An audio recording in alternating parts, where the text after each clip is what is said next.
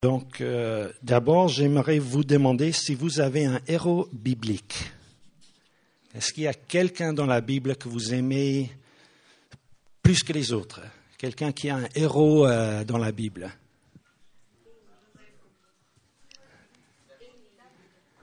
David, Daniel, Élie, Ruth. Je cherche quelqu'un en particulier, donc il faut continuer un peu. Jésus, Timothée, Chris, je crois qu'il va falloir m'aider. Moïse, voilà, merci. C'était pas préparé, ça, non. Je lui ai dit ce matin, si personne dit Moïse, il faudrait que tu le dises. Moïse a des qualités dans sa vie. Il n'était pas toujours un top modèle, mais je cherche maintenant une qualité dans la vie de Moïse. Qu'est-ce qui vous vient à l'esprit quand vous pensez à Moïse? La foi, l'humilité, patience, beaucoup de choses. Quand on s'arrête un moment, j'ai commencé à réfléchir un peu comme ceci, et ce n'est pas un message sur Moïse, mais cette idée de l'humilité que je vois dans sa vie est incroyable. Il a passé par des épreuves, des choses si difficiles pour que ça se développe, parce qu'au début de sa vie, c'était pas ainsi. Nous lisons, il y a en Nombre, chapitre 12, le verset 3. Je me souviens, il y a quelques années, j'ai lu ce verset et j'étais frappé. Je n'avais pas réalisé. Je n'allais même pas le lire, mais je vois que plein de gens cherchent. Quelqu'un qui trouve veut lire ça pour nous? Tu l'as, Joy? Verset 3.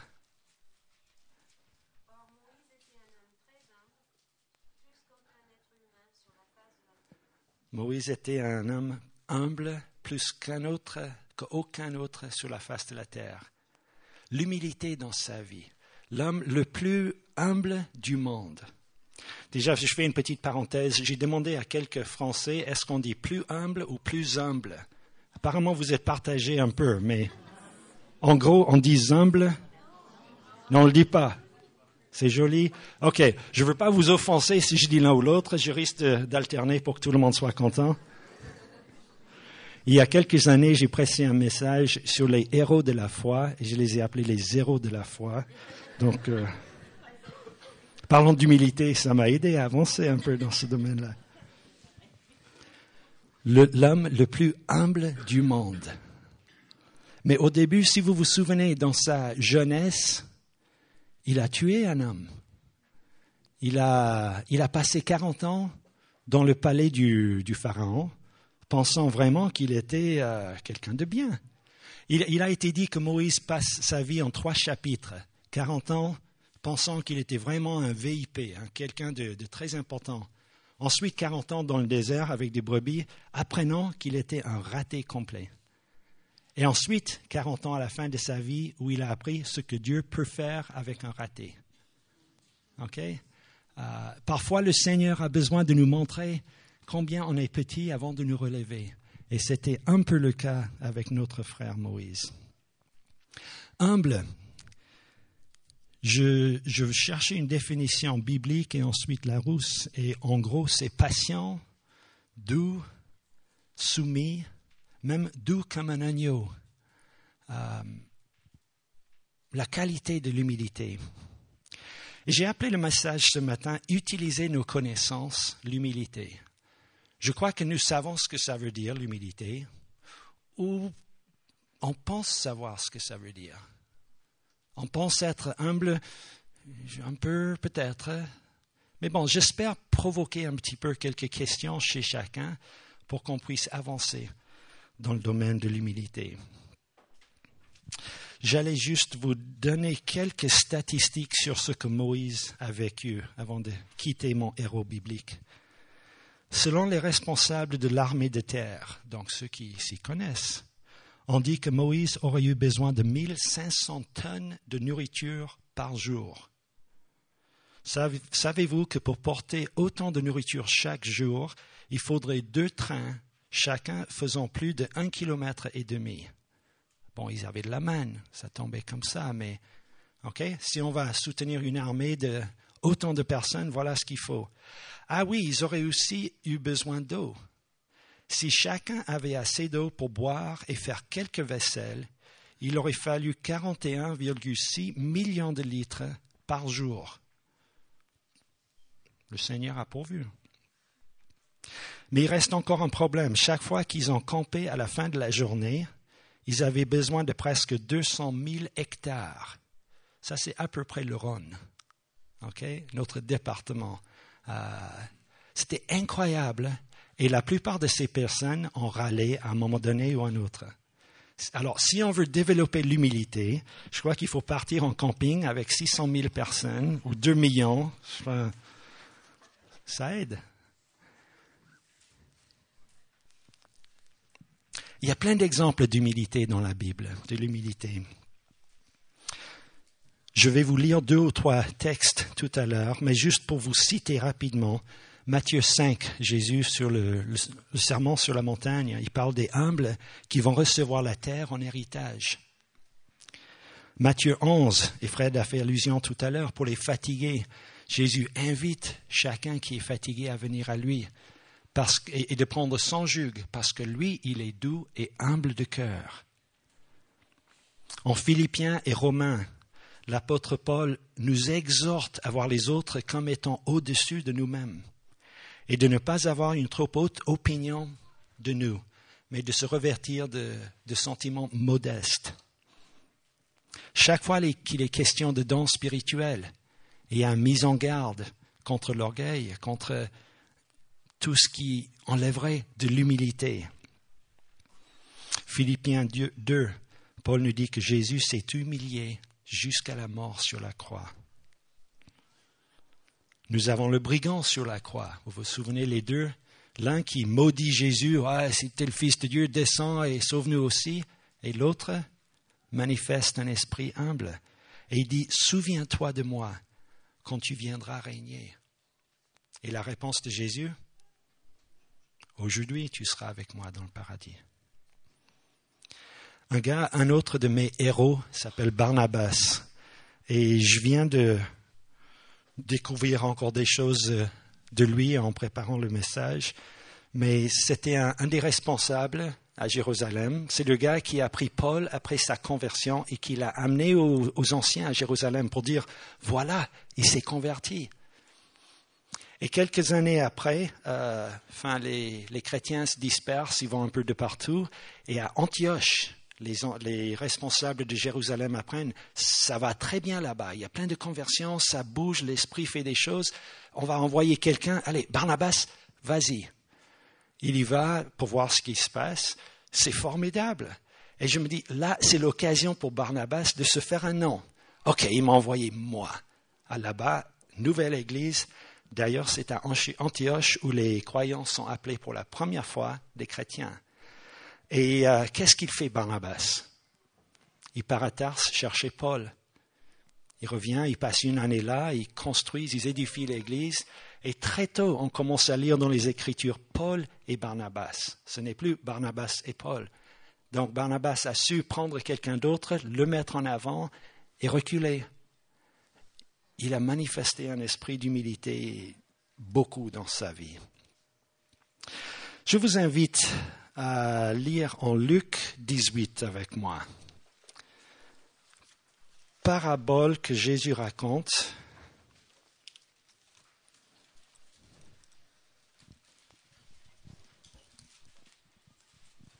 De 2 hommes qui vont prier.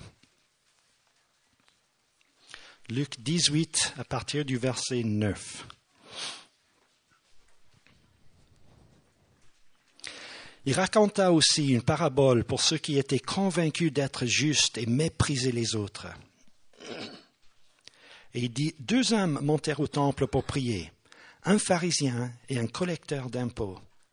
Le pharisien debout, faisant intérieurement cette prière. Alors imaginez, ce que Jésus décrit. Ce gars debout, il fait intérieurement, mais cette prière. Oh Dieu, je te remercie de ne pas être avare, malhonnête ou adultère comme les autres hommes. Et en particulier, comme ce collecteur d'impôts là-bas. Moi, je jeûne 2 jours par semaine. Je donne 10% de tous mes revenus. En gros, je fais tout ce que je dois faire. Je suis quelqu'un de bien. L'autre, le collecteur d'impôts, se tenait dans un coin retiré et n'osait même pas lever les yeux au ciel. Il se frappait la poitrine et murmurait « Oh Dieu, aie pitié du pécheur que je suis. » Donc pensez bien, ce n'est pas le style Tarzan là, c'est plutôt « je suis rien, je suis tout petit ». Et voilà son attitude devant Dieu. Et Jésus conclut en disant « Je vous l'assure, c'est ce dernier et non pas l'autre qui est rentré chez lui déclaré juste par Dieu. Car celui qui s'élève sera abaissé, celui qui s'abaisse sera élevé. » Entendez, humilié même. Celui qui s'humilie sera élevé. Un autre passage en Marc, chapitre 9, si vous voulez regarder.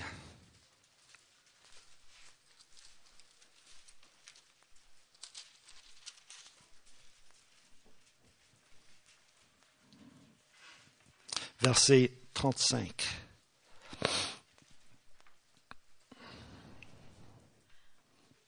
Les disciples sont en train de se promener avec Jésus et chaque fois il y a des discussions et ils doivent parler du match d'hier soir, entre autres. Mais bon, ici ils arrivèrent à Capernaum et quand ils furent rentrés à la maison, Jésus leur demanda « De quoi avez-vous discuté en route ?» Question simple. Mais ils se taisaient car, durant le trajet, ils avaient discuté pour savoir lequel d'entre eux était le plus grand. Ça vous gêne un peu? Ces disciples, on les met là-haut sur des piédestals et ils sont en train de dire « mais je suis plus important que toi ». Non, c'est moi qui ai eu tellement de miracles la semaine passée, tu n'en as eu que 2. Jésus s'assit, appela les 12 et leur dit « Si quelqu'un désire être le premier, qu'il se fasse le dernier de tous et le serviteur de tous. » Puis il prit un petit enfant par la main, le plaça au milieu d'eux, et après l'avoir serré dans ses bras, il leur dit, « Si quelqu'un accueille en mon nom un enfant comme celui-ci, il m'accueille moi-même. Et celui qui m'accueille, ce n'est pas moi seulement qui l'accueille, mais aussi celui qui m'a envoyé. » L'importance de se voir comme Dieu nous voit, de ne pas avoir une trop haute opinion de nous-mêmes. Comme pour Moïse, les épreuves nous rendent forts. Il y a cette possibilité, chaque fois face à une épreuve. Jacques, le premier chapitre, nous exhorte, comptez les épreuves comme un sujet de joie. Je ne veux pas qu'on s'endorme, donc je vous pose des questions de temps en temps. Un sujet de joie. Mais pourquoi un sujet de joie pour une épreuve? Parce que justement, c'est pour mon bien. Si Dieu le permet, et on croit qu'il est souverain, comme a été prié tout à l'heure, c'est pour mon bien. Donc, j'ai un choix face à une épreuve. Je peux me révolter et dire, Dieu, tu ne sais pas ce que tu fais, tu t'es planté cette fois-là, moi je sais mieux que toi. Ou je peux me soumettre dans l'humilité et accepter ce qu'il veut m'enseigner. Ça, c'est fait pour nous aider à nous tourner vers Dieu.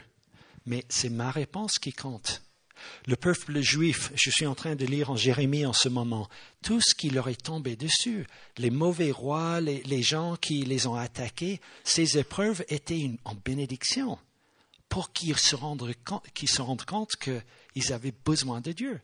Mais la plupart du temps, c'était « d'accord, on va louer le Seigneur » et quand ça devenait calme, ils repartaient vers les idoles et vers les trucs à côté de la plaque. Est-ce que le Seigneur permet peut-être des épreuves dans votre vie ces temps-ci? Tout à l'heure, je vais vous demander juste de réfléchir pour voir, mais déjà, de réfléchir. Mais est-ce que vous êtes en train de vivre ou vous avez vécu une déception? Quelque chose qui vous humilie, quelque chose qui vous ne voulez pas accepter?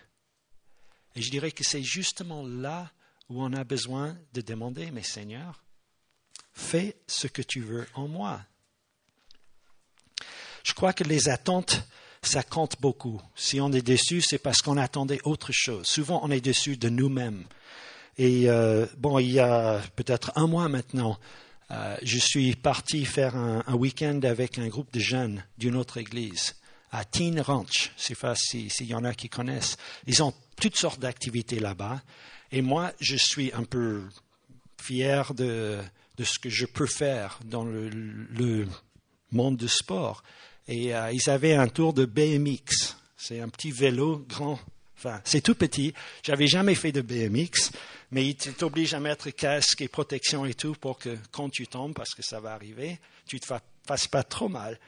Donc j'ai dit, c'est un vélo, je sais faire du vélo. Alors je prends le truc et deuxième fois, pouf, dans une flaque d'eau. Mais ils nous ont chronométré après. On était en 2 équipes.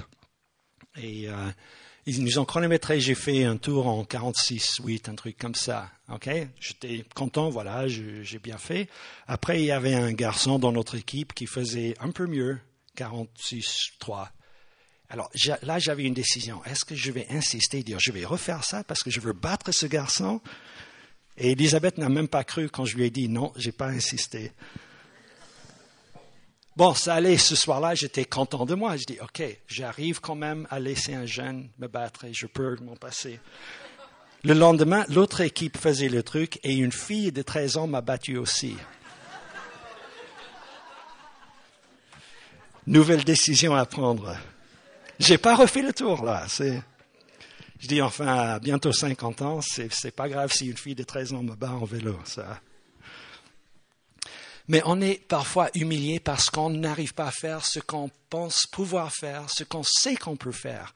Juste après ça, je pensais avoir compris ma leçon, mais il y a 2 semaines, notre petite équipe de foot faisait un tournoi dans le parc de Paris. J'étais humilié à la fin de la journée. On a fait 6 matchs, on n'a gagné aucun. On a marqué 2 buts, on en a pris 5, 6. Je suis rentré à la maison, mais la tête baissée, j'avais honte. Mais après, je me dis, mais bon, est-ce qu'on a fait de notre mieux? Là, pas vraiment, mais bon.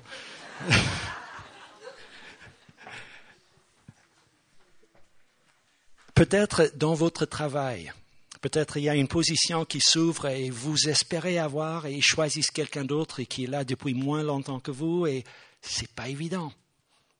L'humilité est en jeu.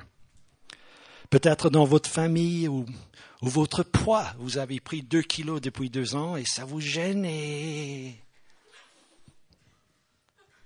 peut-être c'est les notes pour les jeunes. Je voulais un 19 et je n'ai eu que 17,5 ou 3,5. Bon là, il y a du progrès à faire. J'allais demander combien vont passer des épreuves, des contrôles bac ou brevets ou autres dans les jours qui viennent. Regardez autour de vous, ça serait un petit... Ouais, levez la main pour qu'on vous voit qui vous êtes. Vous êtes 6, 7. Parenthèse fermée, mais prions pour nos amis. Mais peut-être ils vont apprendre un peu l'humilité. Peut-être vous avez fait quelque chose et quelqu'un d'autre a été remercié.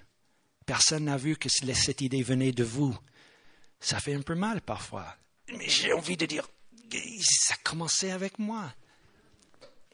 Vous savez, quand on est en cercle, je pensais à ça ce matin, autour de la table, et on commence à se raconter la journée ou les histoires, ça peut être entre amis, et quelqu'un dit, tu sais, hier j'ai vu quelque chose d'un peu incroyable. La prochaine personne qui parle, ça va être une histoire un peu plus importante. Et la prochaine, un peu mieux encore. C'est presque un petit jeu. Et c'est amusant si on écoute. Et quand je m'écoute, j'ai envie de dire, ah oui, mais je connais un truc mieux que ça encore. Mais en fin de compte, je suis en train d'effacer ce que les autres ont dit pour qu'on me regarde moi. Ah, j'ai la meilleure histoire, moi. Où est l'humilité là-dedans? Je dois me demander. Dieu ne dessine pas une ligne en mettant l'humilité ici et le contraire là-bas pour que je dise, bon, point d'équilibre, c'est là. OK, si je me trouve à peu près ici, c'est bon. Je suis mieux que tous ces gens là-bas, n'est-ce pas? Je crois que j'ai tendance à faire ça un petit peu. Ouais, ça va pas trop mal. Bon, c'est vrai que ça peut être mieux, mais écoute, je suis pas parfait.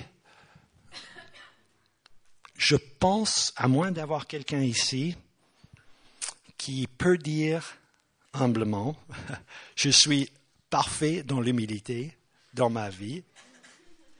Nous avons tous du progrès à faire dans ce domaine. C'est comme avec la maturité spirituelle ou l'amour pour Dieu, on devrait avancer toujours. Je dirais que ce n'est pas aussi important de savoir où on se situe sur la ligne, c'est plutôt la direction qu'on prend. Et bien sûr, ce n'est pas bon de partir dans ce sens-là, mais ce n'est pas beaucoup mieux de faire du surplace.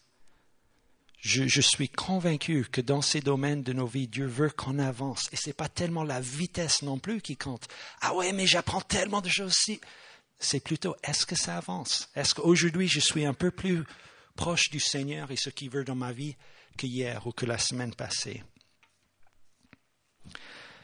Si je n'ai vraiment pas d'humilité dans ma vie, je ressemble à quoi? J'ai mis l'humilité ici et le contraire là. À votre avis, c'est quoi là-bas? L'orgueil. Orgueil, ça résume bien. Vous connaissez comme moi des personnes qui se situent à peu près là-bas, je pense. C'est pas toujours très chic de passer un après-midi avec eux, n'est-ce pas? Tu écoutes beaucoup, tu dis très peu. Ça nous aide à apprendre. Quelqu'un d'orgueilleux, quelqu'un de fier, quelqu'un qui compte sur soi, qui n'a pas besoin des autres. C'est moi d'abord. Est-ce que je décris un peu la personne là-bas? Si on pousse ça à l'extrême, on décrit un monstre, quelqu'un qui vraiment personne ne veut être avec lui. Mais je crois qu'il y a une partie de ça dans chacun de nous. Je vous invite à regarder 2 Corinthiens 12 pour voir l'apôtre Paul et comment il a fait avec ses tentations à l'orgueil.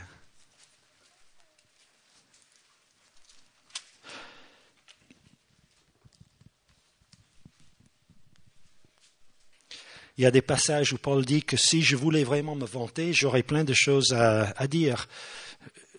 Ça, c'est ailleurs. Mais ici, 2 Corinthiens 12, verset 5, il dit, verset 6, « Pourtant, si je voulais me vanter, je ne serais pas un insensé, car je ne dirais que la vérité. » Je me souviens d'avoir eu cette discussion avec les garçons. Si c'est la vérité, est-ce que c'est se vanter ou pas? Bon, discussion. Mais je m'en abstiens. Car je désire éviter que l'on se fasse de moi une idée supérieure à ce qu'on peut déduire de mes actes et de mes paroles. Voilà la transparence. D'ailleurs, parce que ces révélations étaient extraordinaires, donc ce que Paul avait vu, pour me garder de l'orgueil, Dieu m'a imposé une épreuve qui, telle une écharde, tourmente mon corps. Elle me vient de Satan qui a été chargé de me frapper pour que je ne sois pas rempli d'orgueil. Alors on ne va pas faire toute l'étude de ce passage aujourd'hui, mais Paul continue au sujet de cette épreuve. J'ai prié par 3 fois le Seigneur de l'éloigner de moi, mais il m'a répondu, ma grâce te suffit, c'est dans la faiblesse que ma puissance se manifeste pleinement. C'est pourquoi je me vanterai plutôt de mes faiblesses, afin que la puissance de Christ repose sur moi. Je trouve ainsi ma joie dans la faiblesse, les insultes, la détresse, les persécutions et les angoisses que j'endure pour le Christ. Car c'est lorsque je suis faible que je suis réellement fort. Est-ce qu'on peut dire ça avec l'apôtre Paul? Je me réjouis quand je suis faible. Quand on me persécute et quand on me traite mal et injustement, ouais, j'ai du mal. Mais vous avez peut-être déjà appris, enfin en partie, que quand on est faible, c'est là où le Seigneur se montre fort. C'est pas qu'il n'est pas fort autrement, mais dans ma vie, il faut que j'ai besoin de lui. Sinon, il me laisse partir comme je veux. Et j'ai besoin de ces épreuves, ces problèmes, ces occasions pour m'humilier, justement pour me rappeler combien je ne veux pas me débrouiller ou je ne peux pas sans lui. Nous avons de quoi être fiers ici dans notre pays. J'ai entendu il y a quelque temps que la France, encore une fois, est la première destination touristique du monde. On n'est pas le plus grand, mais on attire le plus de monde. Je crois qu'il y avait plus de 80 millions l'année passée. Quelqu'un d'autre a entendu ça à la radio? Enfin, c'est à peu près ça. Vous avez tout ici. Vous avez les montagnes, vous avez la mer, vous avez la nourriture, vous avez tout. Et les gens veulent venir voir ça. D'ailleurs, pour la nourriture, vous êtes reconnus mondialement comme hyper fort. Je vais vous humilier juste un peu, d'accord? J'ai lu dans un magazine que pour la première fois, le guide Michelin a trouvé qu'il y a plus de restaurants 3 étoiles à Tokyo qu'à Paris maintenant. C'est la première fois, mais il rassure un peu plus loin dans l'article, mais c'est pas grave parce qu'il y a plein de restaurants 2 étoiles à Paris et il y en a que 2 ou 3 à Tokyo. Non. Mais on peut trouver plein de choses desquelles on est fier. Je suis fier de ma famille, je suis fier de ma nationalité, de mes cheveux ou de mon manque de cheveux. On peut être fier et même orgueilleux de choses tellement stupides. Moi, quand je démarre un feu, je veux être le premier au prochain feu. Donc, je peux être fier d'avoir battu le gars à côté de moi. C'est pas très humble dans mon attitude. Mais l'humilité, reconnaître l'humilité, comment chez quelqu'un? La personne vraiment humble ne va pas trop dire « Regardez-moi pour l'exemple de l'humilité ». Ça sert à quoi en fin de compte? Est-ce que c'est vraiment utile, l'humilité? Ça nous permet de chercher le bien de l'autre entièrement, sans devoir toujours abaisser l'autre pour que moi je sois un peu plus élevé. Ça nous permet d'encourager et aimer le prochain. Florent nous parlait dernièrement de aimer Dieu d'abord et aimer ton prochain. Ça nous permet de vraiment aimer le prochain, sans devoir aimer un peu, mais bon, je ne veux pas trop exagérer, donc il faut quand même qu'il reste à sa place. Ça me permet de faire confiance à Dieu, d'obéir à Dieu, de me voir comme Dieu me voit, de me voir justement, au lieu d'avoir une image gonflée de qui je suis, de mon importance. Ça me permet aussi de demander pardon. Il y a quelques semaines, on était en train de parler avec une amie qui nous disait, mais un autre, il est venu me parler, il m'a blessé et je lui ai dit, et il s'est excusé tout de suite. Et je lui ai dit, c'est trop facile ça. Pardonne-moi. Non, c'est trop facile. Et donc, en parlant avec notre ami, on lui a demandé, mais tu veux dire quoi par c'est trop facile? À la limite, en réfléchissant à cela, je me dis, je voudrais vivre ma vie pour que ça soit hyper facile de demander pardon tout le temps. De ne pas dire, je ne sais pas si je vais demander pardon ou pas, je vais mettre une semaine et réfléchir. Si j'ai rien à défendre, pourquoi pas demander pardon, mais tout de suite quand vous blessez quelqu'un. Jésus était humble, il connaissait sa force et sa puissance. Et le monde nous dit, si tu es fort, tu n'as pas besoin d'être humble. Quelque part, on a accepté le mensonge que être humble, tu es humble si tu ne peux pas faire autre chose. Si tu es faible, ok, tu t'humilies, mais si tu es fort, il faut le montrer. Mais Jésus ne cherchait pas à donner une image. Comme Paul décrit, moi je veux que mes actions et mes paroles parlent pour elles-mêmes. J'habite le village de Rochetaillé-sur-Saône et j'étais en train de penser à ce que ça veut dire. Rochetaillé, je suis venu avec mes outils ce matin. Une roche taillée. Enfin, vous savez ce que c'est, je crois. C'est pas pour les roches, mais ça marche mieux pour le bois. Est-ce que dans ma vie, je suis prêt à laisser le Seigneur tailler cette roche? Est-ce qu'il veut faire ça? Mais le truc est qu'il le fait si gentiment, si doucement.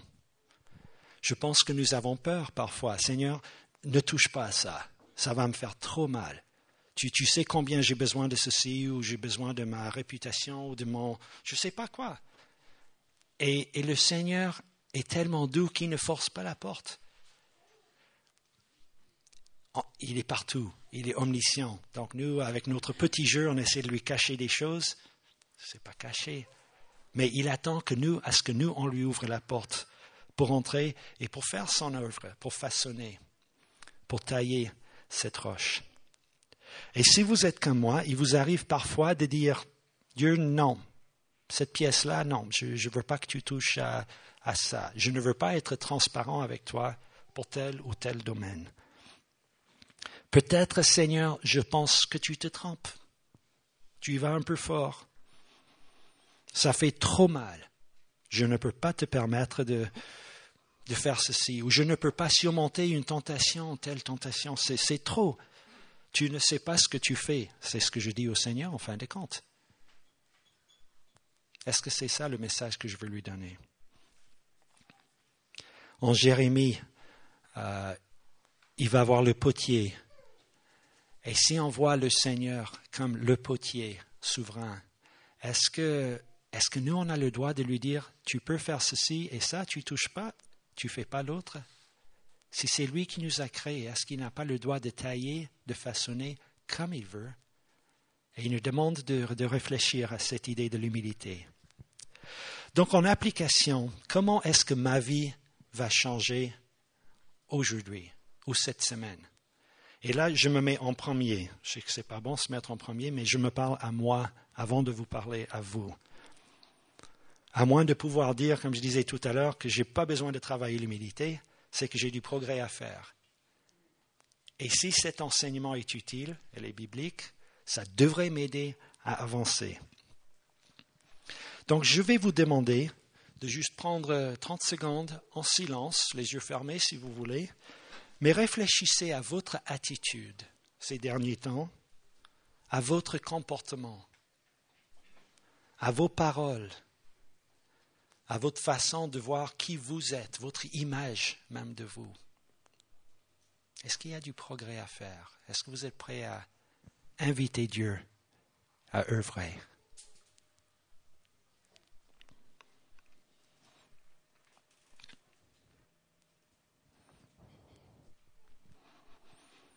Seigneur, nous voulons nous humilier devant toi parce qu'on sait que tu as la réponse, tu as la vérité. En dehors de toi, il n'y en a pas. Père, nous te demandons, j'ose demander pour moi d'abord et pour mes frères et sœurs que tu mettes le doigt sur les choses qui ne te font pas plaisir dans nos vies.